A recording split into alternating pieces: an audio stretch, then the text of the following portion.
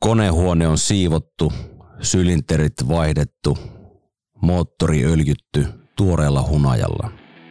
Siksi Hunajakäst palaa nyt. Tämä on Hunajakäst, Turun Palloseuran virallinen jääkiekko-podcast. Ohjelman juontaa Eero Tuominen. Ohjelma sisältää kaupallista yhteistyötä. Pärssy Juuso tässä terve. Mäkin kuuntelen Hunajakästia. Hunajakäst. Mitä TPS:n kulissien takana tapahtuu? Tällä viikolla Hunajakästissä Raimo Helmisen muukalaislegiona T-paita tuli, yllätti ja räjähti käsiin. Miestempun takana tänään sohvilla. Lauri Pajuniemi, mikä on Pajun pelikunto? Ja lopuksi yhteys satelliittipuhelimella Ruskon leijonan luolaan, jossa Markus Nurmi vaikeroi karanteenin kynsissä, mitä kuuluu Makkelle ja millä lupauksella hän palaa kaukaloon. Tämä kannattaa kuunnella nyt ja heti. Tami Tamminen tässä terve. Aina kun minä hyppään tulipunaisen Jaguarin rattiin, niin minä kuuntelen Hunajakästiä. Join the winners. Tämä viikon Hunajakäst käynnistyy pureutumalla temppuun ja kuinka se tehtiin. Kyse on tietenkin Raimo Helmisen legionan kunniaksi tehdystä T-paidasta, jonka idean isä istuu tässä vastapäätäni tulikuumilla sohvilla. Tervetuloa Hunajakästiin Jere Hulttiin. Oikein paljon kiitoksia, tämä on suuri kunnia. Niin meille kaikille. Ajassa peruutetaan saman tien taaksepäin viime viikkoon. Olin itse silloin joululomalla ja seurasin tietenkin siinä sitten seuran Twitteriä työni puolesta kuitenkin ja sä heitit haasteen. Ja muistatko vielä, että mitä kirjoitit ja mistä tämä idea lähti? No joo, tähän kiteytyy siihen yhteen twiittiin, joka oli, että hei Tepsi, että koska mä voin ostaa Helmisen muukalaislegiona T-paidan.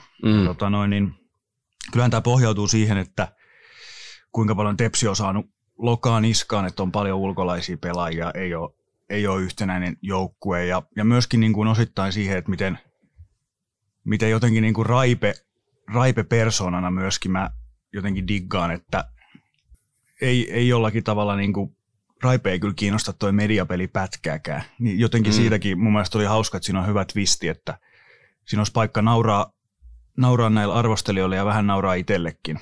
Niin siitä se lähti liikkeelle. Kyllä. Mä luin sun twiitin, otin siitä kuvan kauppauksen, lähetin meidän store-manageri Anjuta Laaksolle, että mielipide tästä, että eikä laiteta homma käyntiin. Tämä idea pitää niinku toteuttaa.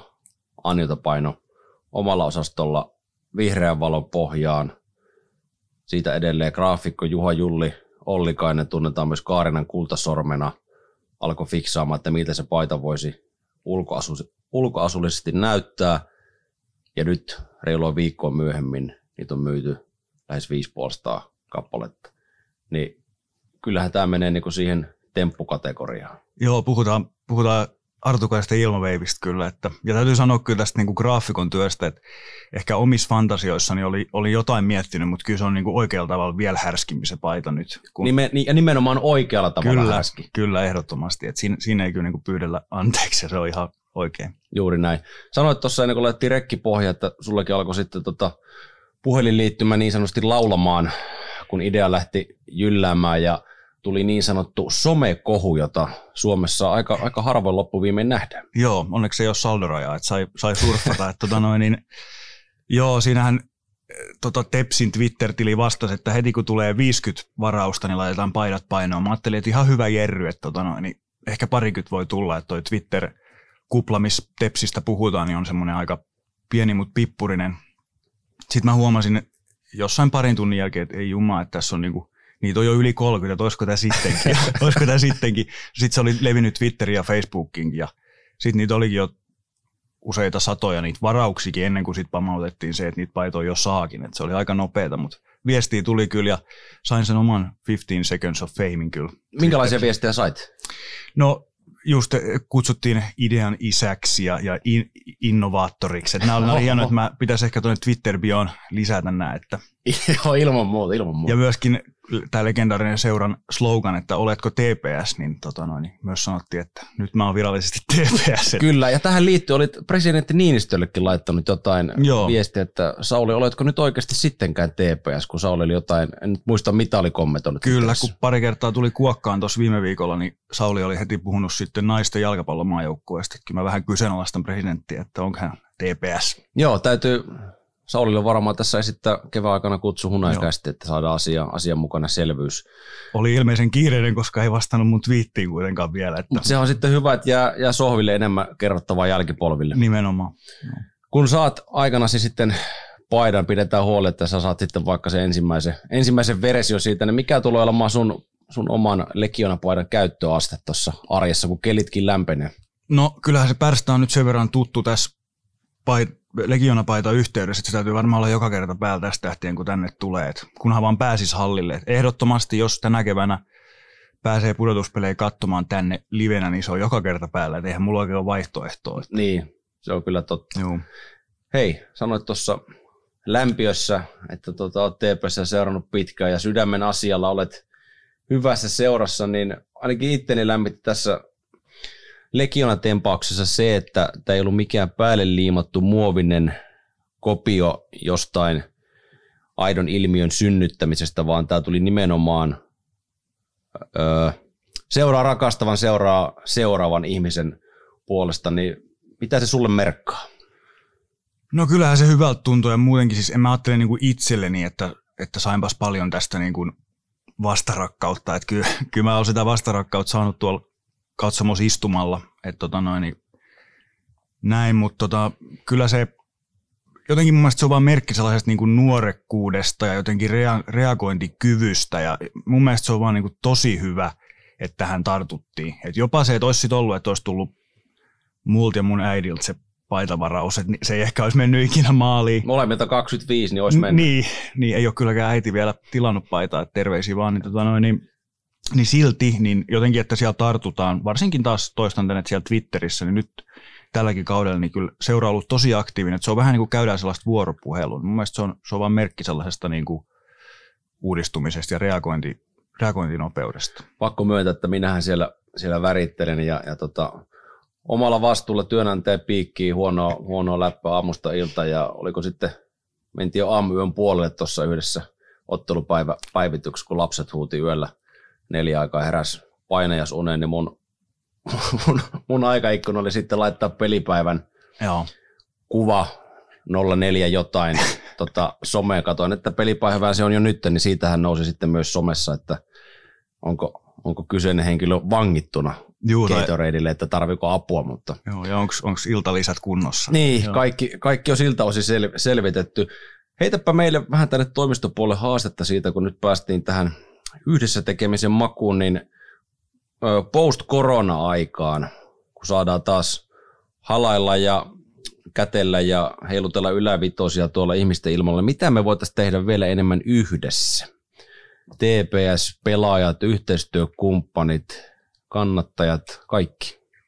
No esimerkiksi pelin jälkeen voisi olla pelaajia kirjoittamassa nimmareita. Mä tiedän itse, kun on pienestä pojasta asti, että mullakin on semmoinen joku 2000-luvun alun Tepsi kultalehvälippu, missä on niin kuin kaikki nimmarit ja muuta. Että sellaiset tempaukset on aina hyviä, että niistähän ne muistot jää ja ne lapset muistaa niin ikuisesti, että sen tyyppisiä ehdottomasti. Ja ne on ollut tosi kivoja kyllä nämä kaikki IG-livet ja muut, missä pelaajat on ollut. Että niitä on ollut hauska seurata kanssa.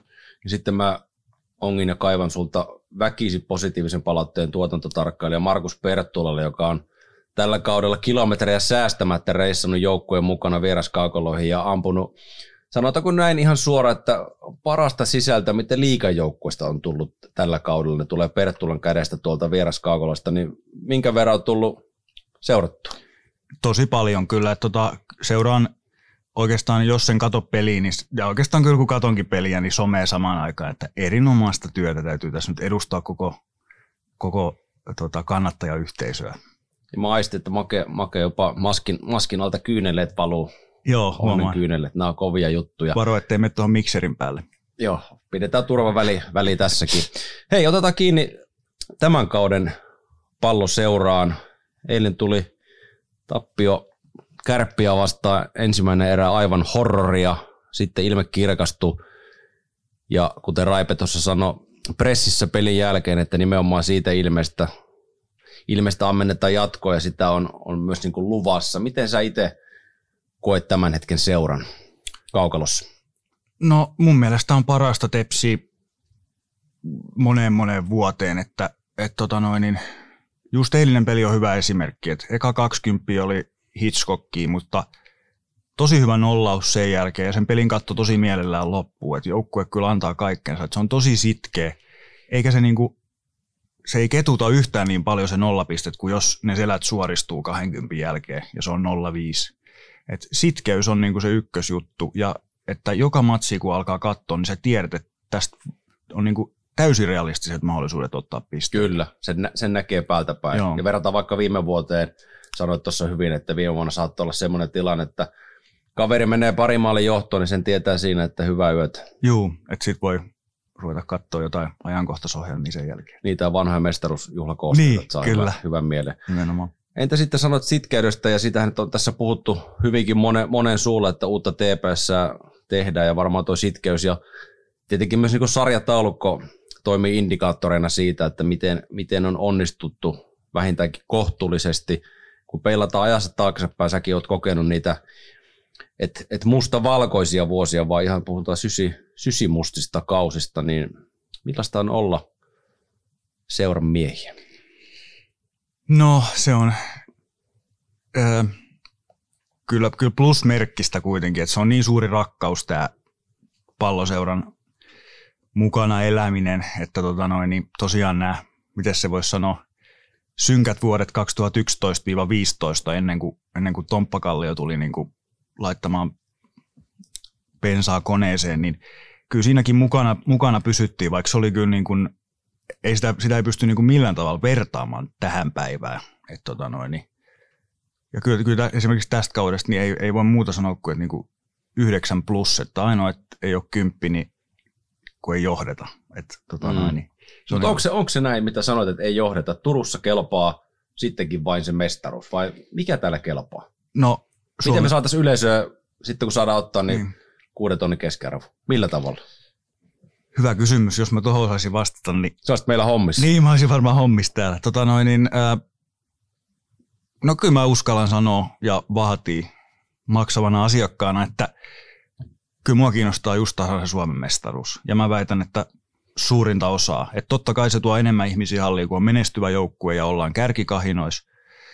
Mut ei se välieräpaikka sit loppujen lopuksi ketään kesäkuussa lämmitä enää. Kyllä se Suomen mestaruus. Ja totta kai en mä epäile pätkääkään, etteikö noi jätkät tuolla halua sitä voittaa. Että en mä usko, että nekään pelailee, että on kiva olla 3.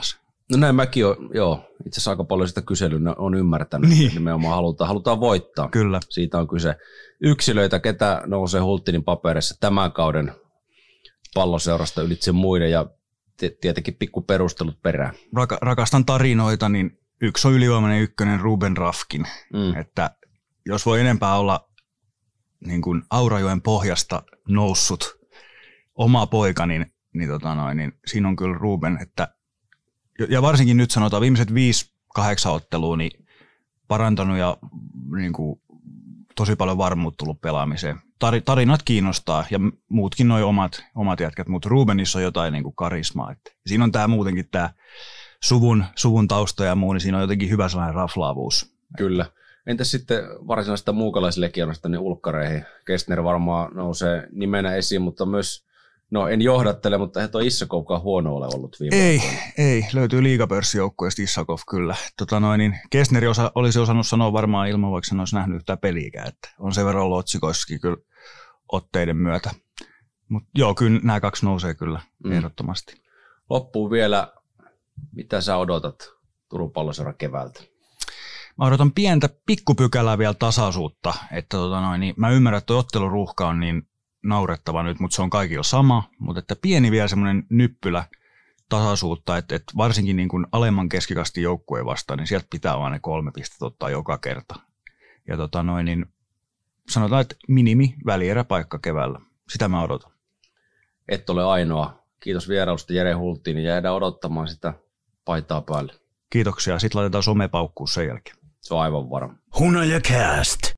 Tämän podcastin löydät helposti hakusanalla Hunajacast. Toivotetaan Hunajacastin torstai-huumaan vieraksi TPS Hyökkääjä Lauri Pajuniemi loukkaantuneiden listalla tällä hetkellä Miska Humalojan törkeän viikateiskun jäljiltä viime viikon puolella. Paju et pelannut eilen Kärppiä vastaan. Mikä on miehen kunto? No joo, siis kuntohan on ihan hyvä, mutta toi polvi, mihin se mailan isku tuli, niin se ei kestä vielä pelaamista, että pystyy luistelemaan hiukan, mutta ei pysty esimerkiksi oikein, tai ei pysty täysillä vetää ja sitten kääntyminen on tosi vaikeat, niin sen takia ei ole mitään järkeä pelata ja en ole siinä kunnossa tällä hetkellä, että pystyisi auttamaan joukkoa, että ei mulla ole mitään järkeä mennä sinne askiin. Mitä muistikuvia sulla siitä viikateiskusta? Se näytti, että nyt sattuu. No joo, siis mitä mä oon katsonut jälkeenpäin, niin aika harmittomat tilanteet se näyttää. Ei se kyllä vahinkokaan ollut. Niin, no se oli Humala ja tuli peliaikaa sitten vielä pyytää niin kuin anteeksi sitä, että ei tarkoittanut, että olisi lyönyt siihen. Mutta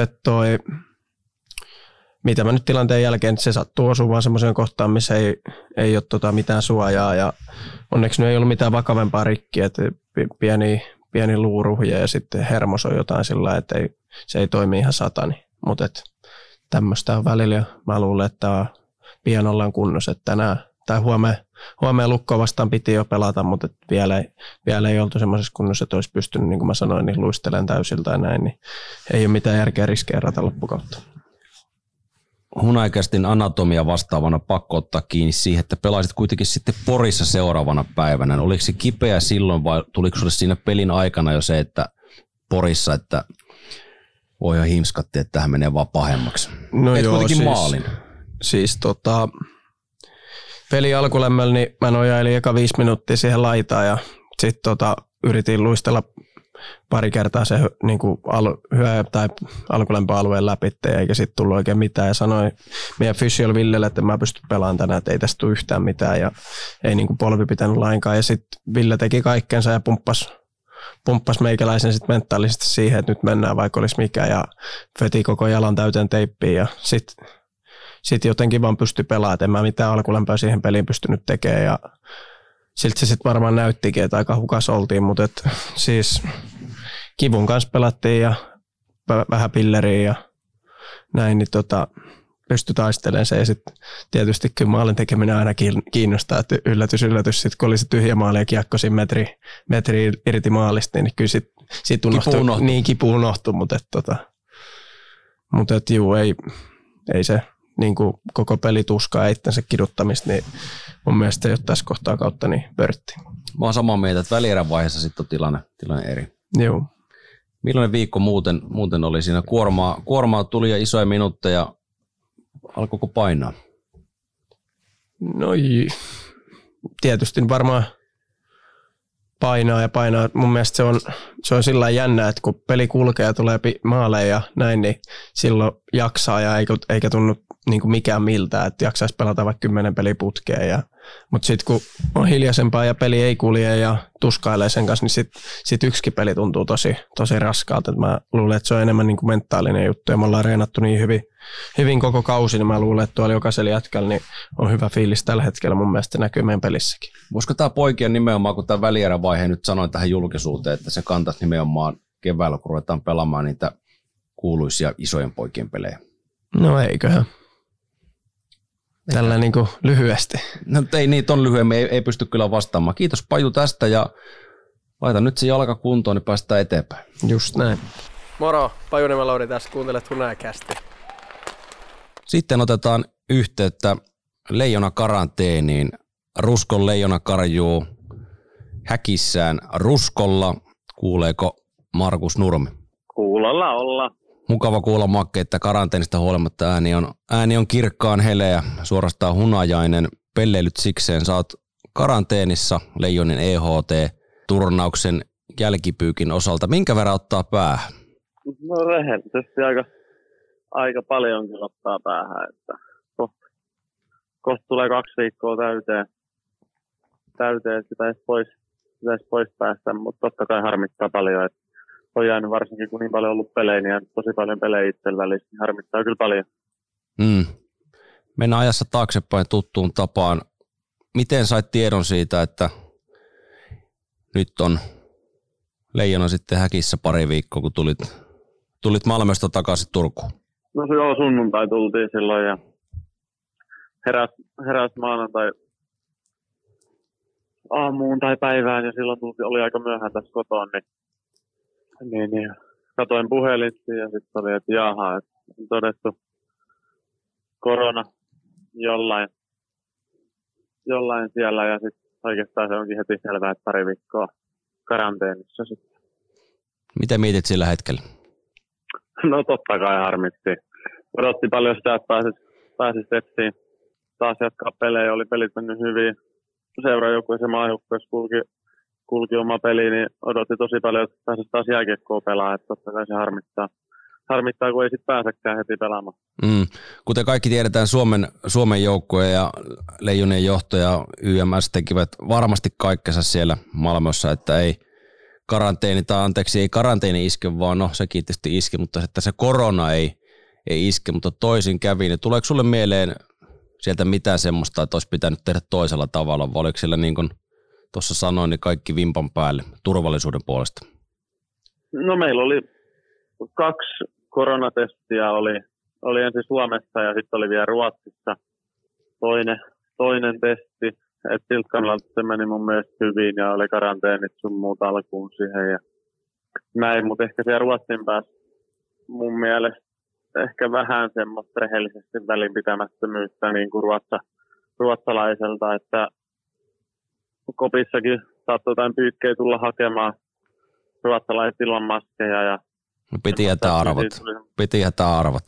Että kyllä siinä tuli semmoisia kontakteja, kun ei ollut kummallakaan niin kuin maskeja päässä. Että ne jäi ehkä muun semmoista mieleen ja siinä mietittiin, että voiko täältä oikeasti sen koronan sitten saada jostain. Että ne jäi mulle aika päällimmäisenä mieleen. Kyllä.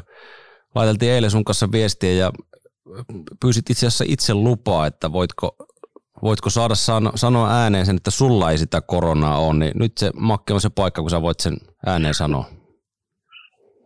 Joo, 2 testiä on multa nyt otettu ja ne on ollut molemmat negatiivisia. Nyt olisi huomenna aamulla vielä 1 testi ja se pitäisi sitten vielä olla negatiivinen, niin sitten loppuu karanteeni sunnuntai. Että siltä kannalta on hyvin mennyt.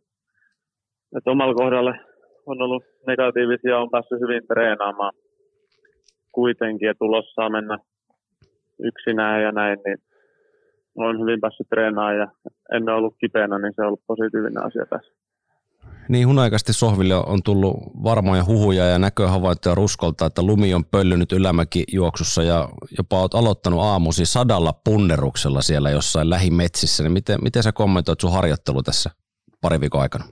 No on kyllä kieltämättä ollut olen treenannut omasta mielestä tosi kovaa tämän ajan, että pitäisi tulla entistä kovemmassa kunnossa sitten takaisin. Että pitää paikkaansa, jos joku on näin nähnyt, niin ei sitä voi kieltäkään. Nimenomaan.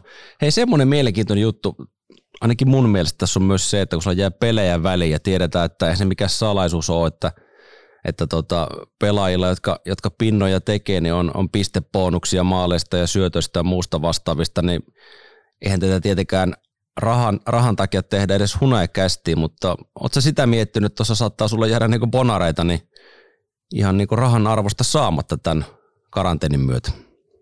No joo, onhan se mahdollista. Että just käy. Ei toi mikään salaisuus ole tosiaan, että kyllä jokaisella pelaajilla on jonkinnäköisiä.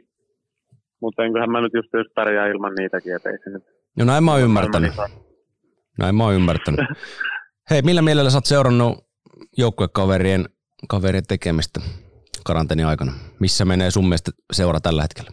No ihan, jokaisen pelin on kattonut niin tietysti vähän harmittavia Pajuniemi nyt vähän loukkaantuneena ja Jana Tuinen on ollut tossa, että vähän vajautta on ollut. Mä on päänyt siltä myös harmi, että itse on ollut pois eikä pysty auttamaan joukkuetta. Mutta ihan, että on kyllä katsonut ihan positiivisen mielin. Peli on näyttänyt mun mielestä hyvältä.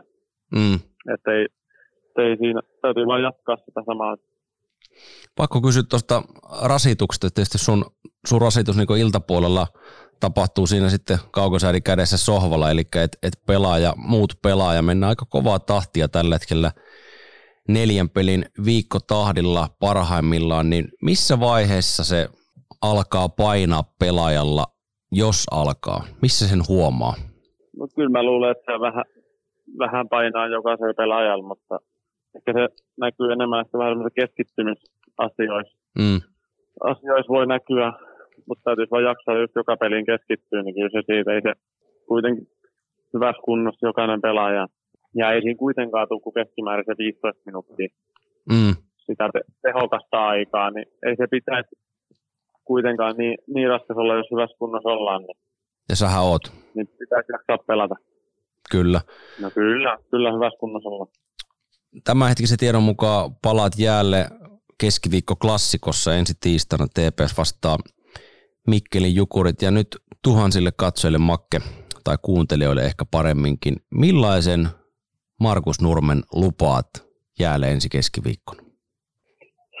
No mä lupaan iloisen, että pääsee takas pelaamaan. Niin en ihan pelillisesti en osaa vielä sanoa minkälainen. Kyllä tulee ainakin yrittelijä ja semmoinen, että näkee, että on kaivannut takaisin peleihin mukaan. Me ollaan kaivattu, Makke, sua myös tosi tarkoituksella takaisin jäälle. Kiitoksia tästä haastattelusta ja tsemppiä karanteenin loppumetreille. Kyllä se siitä, ja sovitaanko näitä alkuviikosta nähdään sitten hallilla? No niin, tehdään näin. Hyvä. Kiitti, Makke. Palataan. Moi. No niin, pysykää terveenä. Nurmen Makke tässä moro. Kuuntelet Hunajakästiä. Torstain Hunajakästä alkaa olla äänijänteitä myöten paketissa. Mielenkiintoinen viikko tulossa.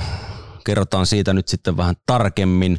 TPS:n ottelut jatkuvat huomenna perjantaina Raumalla, mutta kun lauantai koittaa myös historiallinen Hunaja Live-lähetys. Eli taltioimme suorana lähetyksenä lauantain TPS Jyp-ottelusta studion vieraineen kaikkineen mahdollisen lisäherkkuineen kello 18.30.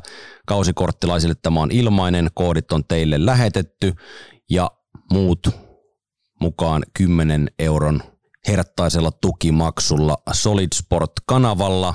Tämä lysti käynnistyy lauantaina siis 6:30. Ja ei unohdeta mainita lähetyksen kenties kruunaavaa Markku Kämiä, joka on Radio Cityn Markku Silvennoisen äänipömpeliin kiinnitetty 10 000 niitillä takamaan kuvan miehelle, joka tunnetaan vain mustavalkoisesta äänestään. Ja vielä 2 positiivista uutista mahtuu tämän viikon Hunajakästiin. Ensimmäinen niistä on se, että uusilla rajoitustoimenpiteillä koronaan liittyen ei ole vaikutusta liigan runkosarjaohjelmaan. Liiga jatkuu alueelliset rajoitustoimenpiteet huomioiden aiemmin julkaistun ohjelman mukaisesti. Ja se toinen on se, että vaikka koko Suomi suljetaan, Hunajakäst pysyy auki. Ja lauantaina TPS Jyp kello 19 ja Hunaja Live pyörähtää käyntiin 6:30.